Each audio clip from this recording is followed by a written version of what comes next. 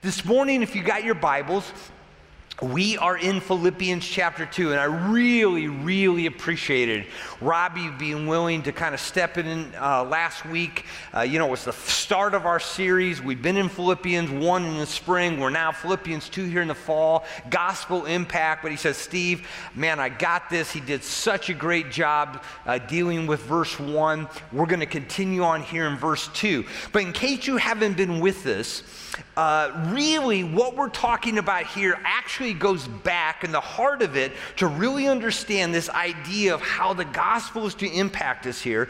You got to go back to chapter 1, verse 27, which is really the beginning of this section. He says, only conduct yourselves in a manner worthy of the gospel. And as we mentioned when we were there, Robbie mentioned again last week, the whole idea here is live as a citizen. Right? These were people who were literally citizens of Rome that are living in Philippi. And that's why Paul uses that expression. Live in a manner worthy of. You and I are citizens of heaven. That's our home. That's the heart out of which we've got to live here on this earth.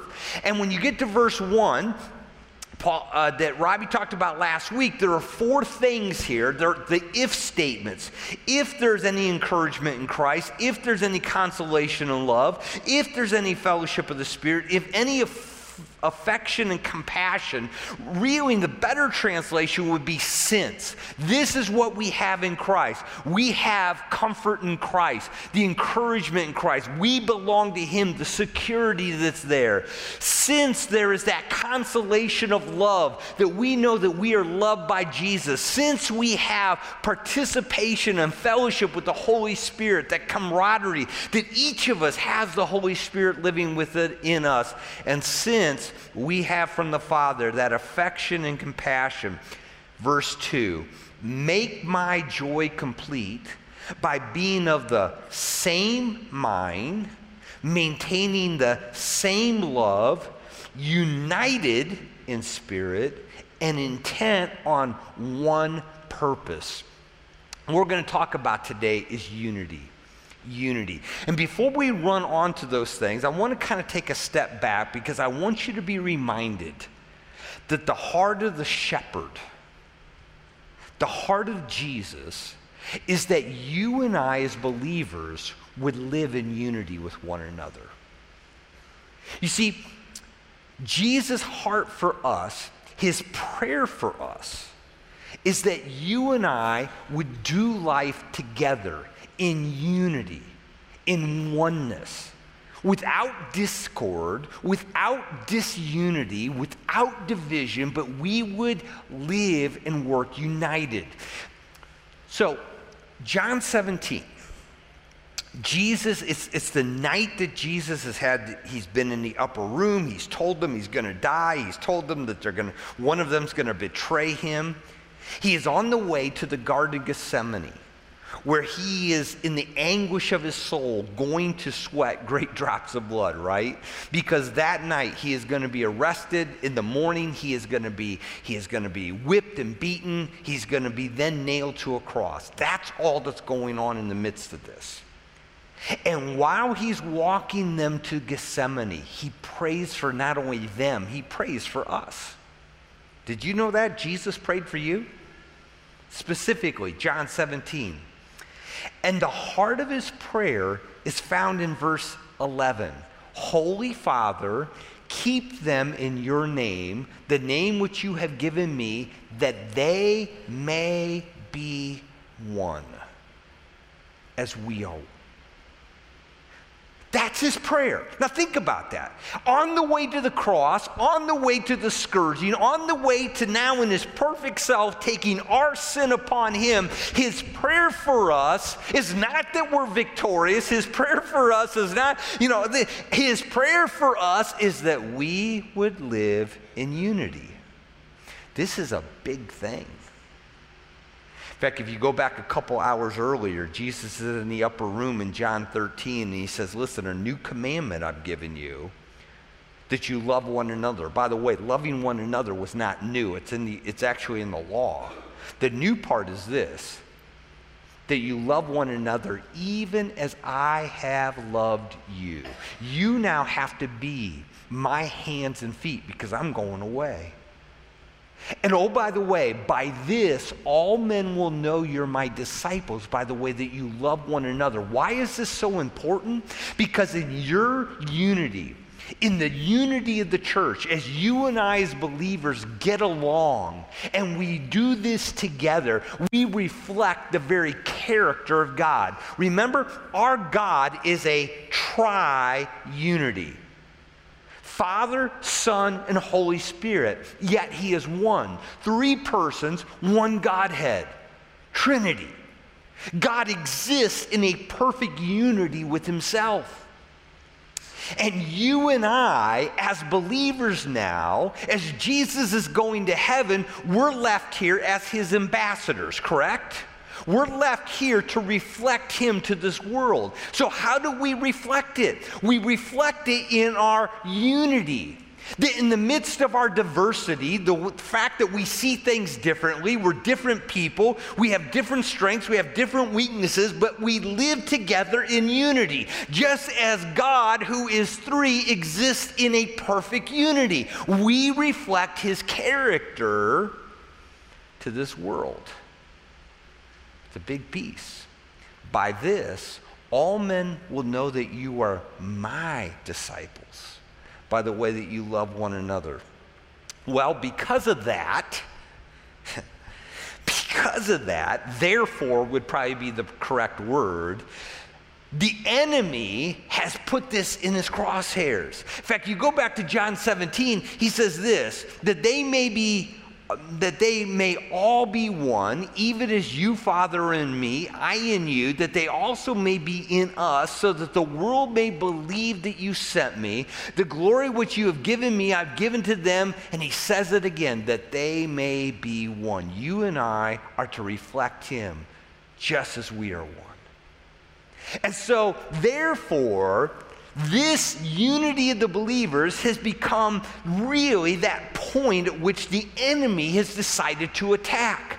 Because if he can get us to not get along with one another, to sow discord amongst us, for us to pick sides, for division to come in, for there to be anger, for there can be hurt, then now all of a sudden we don't reflect God to the world.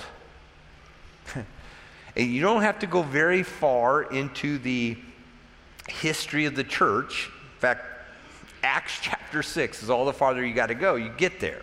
Now, you got to understand, the church starts on the day of Pentecost, and man, they're having good days.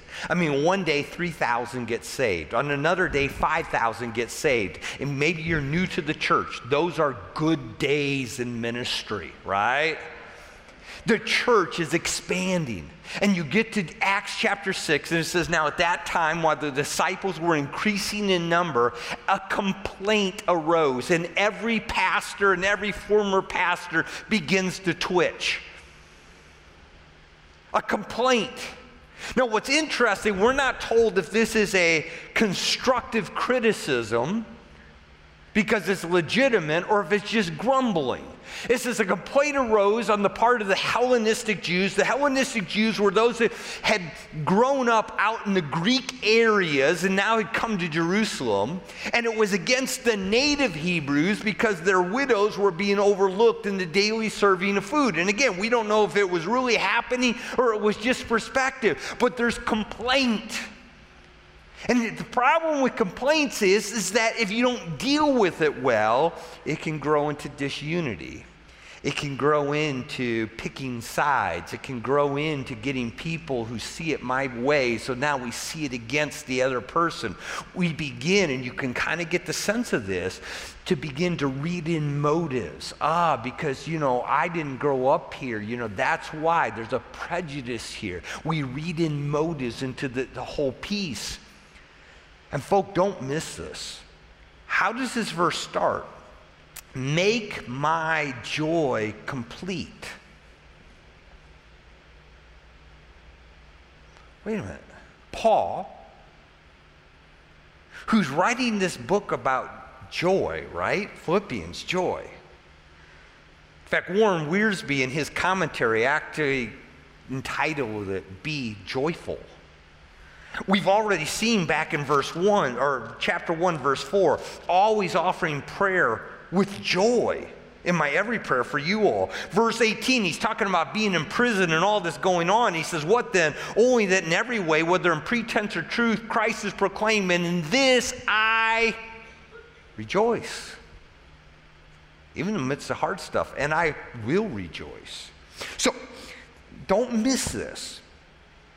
So Paul, who talks about being full of joy, going through hard times, but he can still have joy, now looks at them and says, you know what? You need to complete my joy because of this disunity in your church. Because of this disunity, by the way, he's going to call it out by name in chapter 4. But because of this lack of unity, you're affecting me emotionally. You see, it's not just the good shepherd, the great shepherd who cares about this. It's the under shepherds too. I mean, I get this. I've been a pastor a long time. And I tell you, when two Christians get sideways with each other, man, it grieves my heart because I know them both. I know they love Jesus, and I can't understand why do they get sideways, but all of a sudden they're not speaking to each other, and one's sitting over here and one's sitting over here, and now they're pulling people in to kind of see their side of it, and this disunity comes in, and it just crushes the heart, and you got to understand, unity in the church is crucial. It's what Jesus prayed we would be. And Paul understands that this church that he loved so much, who had such a great testimony, but their testimony was being negatively affected because their disunity in the church. And man, it happens. It happens all the time. I mean, Satan has just been so effective in this. I mean, I don't know, did you guys see the story this week about the guy who was just found on that desert island? Did you see that? I mean, he'd been out there, he'd been like shipwrecked for like 20, 25 years. And finally somebody saw, on this little island out there, the fire. And so they pulled up and the guy was so excited. He said, man, this is great. I've been here 25 years all by myself. It's terrible. Let me go get my stuff. And so the guy rescuing and went up on the shore, and there's 3 huts. The guy said, well, who else is here with you? He said, no, I've been here by myself. He said, well, what's with the 3 huts? He said, well, the first one's my house. Oh, great. Well, what's with the second one? That's my church. Great. What's with the third one? He said, that's my old church.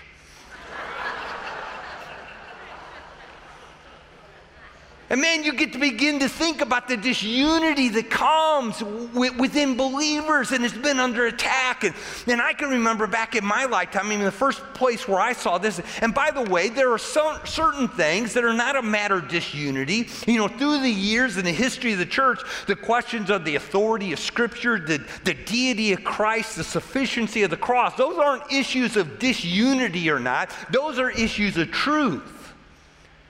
We're not talking about that, but we are talking about amongst believers who hold those truths, man, the things that we allow not only to divide us, because we can have preferences. We'll talk about that in a moment. We can even agree to disagree. That's not a problem. But when it divides us, and I can remember growing up, I grew up a few years ago, and you'll all be surprised, but it was in the 60s and 70s, yeah, way back then. And, I was born and raised on the King James Bible. Anybody with that, the old Schofield? That's why if I stand out here and quote a verse, it comes out with these and thous. That's how I learned it. Which, by the way, if you're a parent, that's why you want to teach help your kids memorize Scripture, because it will go with them. If I need to say it in the good language or the new language, I have to read it off the back wall, because it's not how I learned it. But in the 60s and 70s now, they were starting to do some new translations. And man, that created great havoc in the church. In fact, I remember, and it wasn't my dad, so I can't remember if it was another staff guy at Church of the Open Door back in Leary where I grew up and I was on staff, or if it was a guest preacher, but they're preaching and they said, let me read this out of the New International Version. And a guy got up stormed out, said to the usher, and I'm going to try to sanitize this as best I can, but he said loudly for all within earshot to hear, I wouldn't use the NIV as toilet paper. Division. Hurt. You know, we've become divided over such weighty issues as, you know, how do you baptize somebody? How often do you have communion? Do you do it once a week? Do you do it once a month? Do you do it once a year? And then we sit there and we kind of wonder what's happened to America that we've walked away from God. Could it be the fact that in our disunity we have not reflected the character of God? I mean, okay, let's be really honest here, folks. You and I have grown up, and we've been a part of the church the last 20 years, right? The 90s, early 2000s. You know what the number one thing that has caused hurt and division within a church? Again, not that we have to all see eye to eye. We don't. There's nothing. But we've allowed it to cause us to look down on people and not speak to people and gotten people to our side and ascribe, you know, bad motives to people. It's been worship, right? Do we worship him with the band or we do it with the piano? Do we do it with the lights up, the lights down? Do we do it loud? Do we do it soft? And I got thinking, you imagine what it's going to be like in heaven? And we're talking to the saints of the ages, talking about the battles we walk through. Try to explain, in fact, even people who live in this day and age but didn't grow up in America. I mean, I just had we got a pastor in our association who's been a missionary for like 20 years, came back, and they just called me and say, hey, can we ask you a question? I sense that maybe our church has been divided about worship. Is that a thing? I said, where have you been for the last 20 years? They go, we've been in Europe. It's not a thing there. But can you imagine what it's going to be like to try to explain to the saints of the ages, yeah, we had division because of how we worship Jesus. So like, what was the problem? Well, you know, some people wanted the lights on, some people wanted the lights off, and, you know, we got mad at each other, and we went down this street, and we did this. And you see, this piece of unity is really, really important. And again, it's not that we can't have preferences, and it's not that we can't see it our way, but that we do it as believers in love. And he gives us three things here. It's actually four. Notice what he says. Make my joy complete by being of the same mind, maintaining the same love, united in spirit and intent on one purpose. If you take the first phrase and the last phrase, and Robbie kind of touched on this is kind of a literary device he's using. It's literally in the Greek, it's like the same exact phrase. So I'm just going to combine them. But there's three things he mentions. By the way, I'm running out of time, so I'm going to talk really quick right now, so hang on, let's go. But the first thing is this. As those of us who are redeemed, we are to live with a specific mindset. This is what he said, the same mind here. One purpose. That's the heart of it. In fact, it really ties in back into verse 1 if there's any encouragement in Christ, because we belong to him and we have control over our mindset of how we think. Not to think as the world thinks, but think of those, how we should as those who have been redeemed, that we have been changed, we've been made new in Christ. In fact, he's going to actually say this in verse 5, let this mind be in you, which was also in Christ, this mindset of Jesus. That's what we are to have. Well, we're going to explore it in a couple weeks, so I don't want to go too deep into this, but just off the cuff, what would the mindset of Jesus be? If that's the mindset we're supposed to have, wouldn't it be a mindset of grace? That, hey, we're all kind of flawed here, and there's only one who's perfect is Jesus, and wouldn't it be a mindset of forgiveness? And wouldn't it be a mindset that realizes that what really is important is not the temporal comings and goings, but what's really important is the eternal, and the fact that we are ambassadors for Christ and we reflect our God when we walk in unity? Oh, by the way, wouldn't it be the mindset, which he gets into in verse 5 here, of humility and serving one another instead of having our own needs and wants met? You see, the same mind, the same purpose is the mindset that comes out of the gospel that is shaped, the mindset that's shaped by the gospel, that we are forgiven, that God came to us with all of our imperfections, and he forgave us, and he takes us just as we are. And the beautiful thing about that is that when we allow our mindset to be shaped by the gospel, we deal with one another in love and in grace and in understanding and forgiveness. Then we can have different opinions. Because we do, right? We can even disagree with one another. And it's okay. Because we don't get mad, we don't break fellowship, we don't try to get people to our side, we don't ascribe bad motives to you because we disagree on this. We just can agree to disagree. I see it a little different when you see it. We're brothers, we walk together arm in arm. Do you understand? That's why we've got to be of the same mind, because ultimately it really doesn't matter that much, does it? And oh my, somebody asked me if I've took a preemptive strike. Yes, this is a preemptive strike, because we are entering in, I can't believe it, but we are entering into a new political season. Seems like we just had one, doesn't it? We are entering into another presidential year. We are in a country that is really polarized. And now it's not that we can just agree to disagree. We have to defame our opponents. Folks, can I just speak truth as best I understand?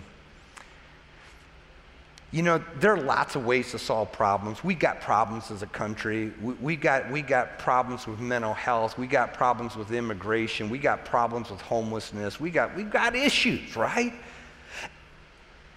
And there's different ways to solve the issues, right? And you may think one way, and I may think that's a dumb way, and I think my way, and you may think my way is dumb, okay? So the point is, we can agree to disagree. And it's okay. That doesn't make you a bad person or me a bad person. We can love one another. We can have the discussions. But what is so sad is that our politics now, it brings disunity even within the church. And oh, by the way, if you love America more than you love Jesus, then you've got a problem. We are to love America. Nothing wrong with that. But this is not our home. Our home is in heaven, and we have to love him first. And yeah, do we want to try to fix the problems here? Absolutely. We want to be those kind of citizens. But man, when we allow it to cause us to be polarized, to not speak to other believers, and to ascribe bad motives to them because it's wrong. It's sin. A mindset that is shaped by the gospel allows us to agree to disagree and still love each other. I love what Augustine said. In essentials, unity. The deity of Christ, the inspiration of Scripture, the sufficiency of the cross. In non-essentials, liberty. Our God is the God of the rainbow, right? We can see different ways to solve issues, but in all things, love or charity. It's a great thing. The second thing he talks about is the unity of love. Not only that we be of the same mind, but maintaining the same love. If you go back to verse 1, this is the correlation to if there is any consolation of love. If you remember what Robbie said last week when talking about the consolation of love, it's the fact that we know that we're secure, but love is that relational element that we know that we belong to him. And so we have been loved by Jesus, right? Warts and all. He cares about us. our imperfections. And so we should love one another the same way. So with the love that Jesus ministers to our hearts, we are to minister to one another. He accepts me the way I am. He's working to make me more like Christ, but he loves me. And so that's how I'm to love other people. As Paul says in Corinthians, that with the way that we have been comforted, we are to comfort others. The way we've been loved, we are to love others. We are to be the hands and the feet of Jesus. And that's how you help maintain unity. First of all, you have the same mindset. It's a gospel mindset. The other thing is that you become the hands and feet of Jesus to one another. You love the way God has loved you. And man, the unity that love brings is just huge. So we live in community with each other. And to be really transparent, I mean, I prefer being the one giving the love as opposed to having to receive it. But you know, as a family, we've experienced this in these last weeks and months leading, you know, my dad's sickness and his death, his homegoing. And I want to tell you, man, it's just the love that comes from the family has just been huge to us. I mean, I don't know how many, just dozens and scores have, told me or sent me a note or put it in a card, man, we're praying for you. You ever heard somebody say, man, I can feel your prayers? And you kind of go, how do you feel prayers? Well, I can tell you how you can feel prayers. Last Sunday night, and I'm standing up there at my dad's memorial to share the gospel. Man, that was hard. I felt your prayers. And the notes of encouragement and yet the people who have served, so last Saturday night we had family coming into town. We thought, man, wouldn't it be neat if we got together, but none of us are in a condition to do anything. And man, we just had a boatload of ladies from the church said, you know what, we'll take care of that. And they made the most incredible meal for like 50 of us. And then we're meeting out my sisters, and she doesn't have enough tables and chairs, so I was going to get them and get Rick to help me, and they heard about that, and they said, no, we'll take care of it. And they drafted their husbands. Thank you, husbands. Took tables and chairs out of there. And then we're trying to honor my dad, and Ron found out that we were trying to put together a bulletin just to and he said, listen, I can help you with that. And he jumped in and he did that. Then the choir, man, the choir came up and sang and made such a beautiful part of that service. And just people who love. And you all know me, I'm not a hugger, right? That's not me. That's why I have Tammy. She's my DH, man. She's my designated hugger. And I take her, people want to hug me, I just put her right there, and we all feel warm and fuzzy. But man, so many have come and said, Steve, I know you're not a hugger, but I could give you a hug, and quite honestly, it's exactly what I needed. Man, the unity that comes as we love one another well, we've experienced it, thank you. That's what the community of the church is supposed to be about. The third thing he says that keeps that is the unity of soul. He says united in spirit. Again, you go back up to verse 1, it ties into the fellowship of the Spirit. Robbie explained it, how we all have the Holy Spirit, and so there's this camaraderie, there's this tie together, and man, that's true. In fact, if you were kind of give a literal translation of this, it would be together in soul. That man, we're in this together. You're not my enemy. I'm not your enemy. We are brothers. We are brothers in arms. We are fighting for the kingdom of God together. We're both living Jesus. We're both sharing Jesus. We're both encouraging. I'm helping you when you're down. You're helping me when we're down. We are in this thing together. Man, that's the unity that God has called us to. It's a beautiful thing. It's the intimacy of togetherness. It's the intimacy of family. As we move together, walking this journey, folks, that's the unity that God wants us to have. That's the unity the shepherd is asking us to have. We walk together with the same gospel perspective and mindset. That we're loving and caring for one another. We're being the hands and feet of Jesus as brothers and sisters on our journey home. Now, having said all that, and Jamie and Sarah are going to come. They're going to lead us in a closing song. Let me just give you just a couple takeaways. Number one, there's some of you that are not a part of that brotherhood because you have not come to faith in Jesus. That's where it begins. That's what makes you a part of the family. Number two, there's some of you that honestly, you've decided, I love Jesus, but I don't love the church so much. Maybe you've been hurt. Maybe you've seen some of the dysfunction and you just kind of go, no. Jesus' prayer is not that we would pull out and be individuals, but that we would be one. You know, we talk about it all the time, connect with others. You need to re-engage. Is the community perfect? No. But it's needful. His prayer is that we would do this together as one. Thirdly, some of you, as you sit there, you know brothers and sisters in Christ, and there's something in your heart. It's not good. There's division. There's people you haven't talked to. There's hurt. Remember what Jesus said? If you bring your gift to the altar, but remember in your heart that someone's got something against you, leave your gift there. Go make it right, be reconciled, then come back and give your gift. Would we been able to give today? Or is there something in your heart?